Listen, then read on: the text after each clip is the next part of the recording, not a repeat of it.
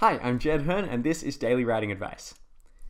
Brent Weeks is the author of The Blinding Knife, along with many other fantastic novels, and one of the things that I found really interesting reading his website is that he has this great section in there, a ton of writing advice, thousands of words of writing advice, which I would totally recommend that you check out. And there was one particular nugget in there which I want to share with you, because I think it is a fantastic question to ask yourself when writing your novels, editing your novels, doing anything with writing. And I should warn you that this episode is going to contain spoilers for The Blinding Knife and also The Black Prism, which are the first two books in the Lightbringer series. So if you haven't read those two books and you don't want a major spoiler to happen in them, then read them first, come back to this episode later. Okay, he's still here, so I'm going to assume that you want the spoilers. So the piece of writing advice he got was from his now agent, Donald Maas, who said, or who asked rather, what would your character never do? It's a fascinating idea. What would your character never do? What goes completely against their grain as a person? What is the dumbest decision they can make in a certain scenario? What is the stupidest move they can do in this social setting? Ask yourself that. And it might give you ideas that completely change the direction of your novel, as in the case with Brent Weeks, who didn't get into any specifics on his website, but he said that it completely made him reevaluate how he thought about his book.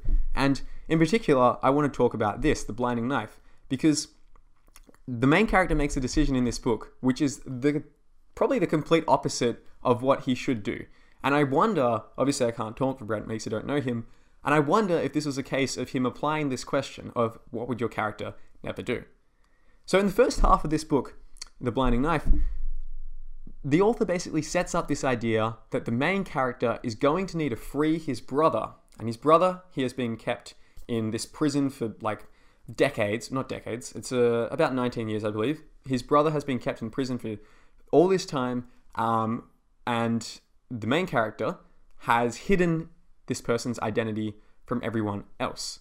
So he's the only person who knows that this guy's here, that he's been kept in this prison, and now, after all these years, he realizes that the only way to balance the magic in the world is to free his brother, who has more power than him.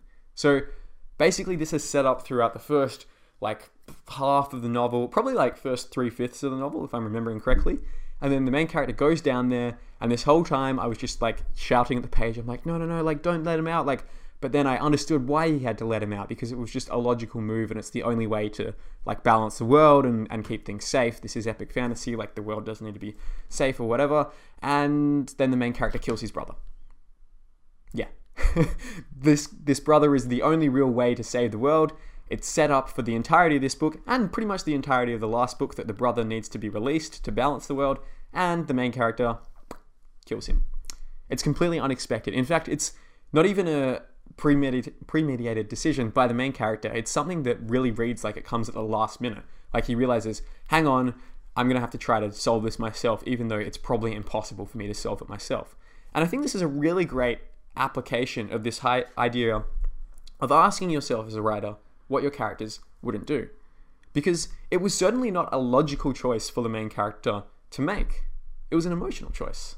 And that's one way you can justify a character doing something that they should not do, because emotions are often not rational. So in your own writing, particularly in the outlining phase, I think this is the most pertinent, have yourself ask this question.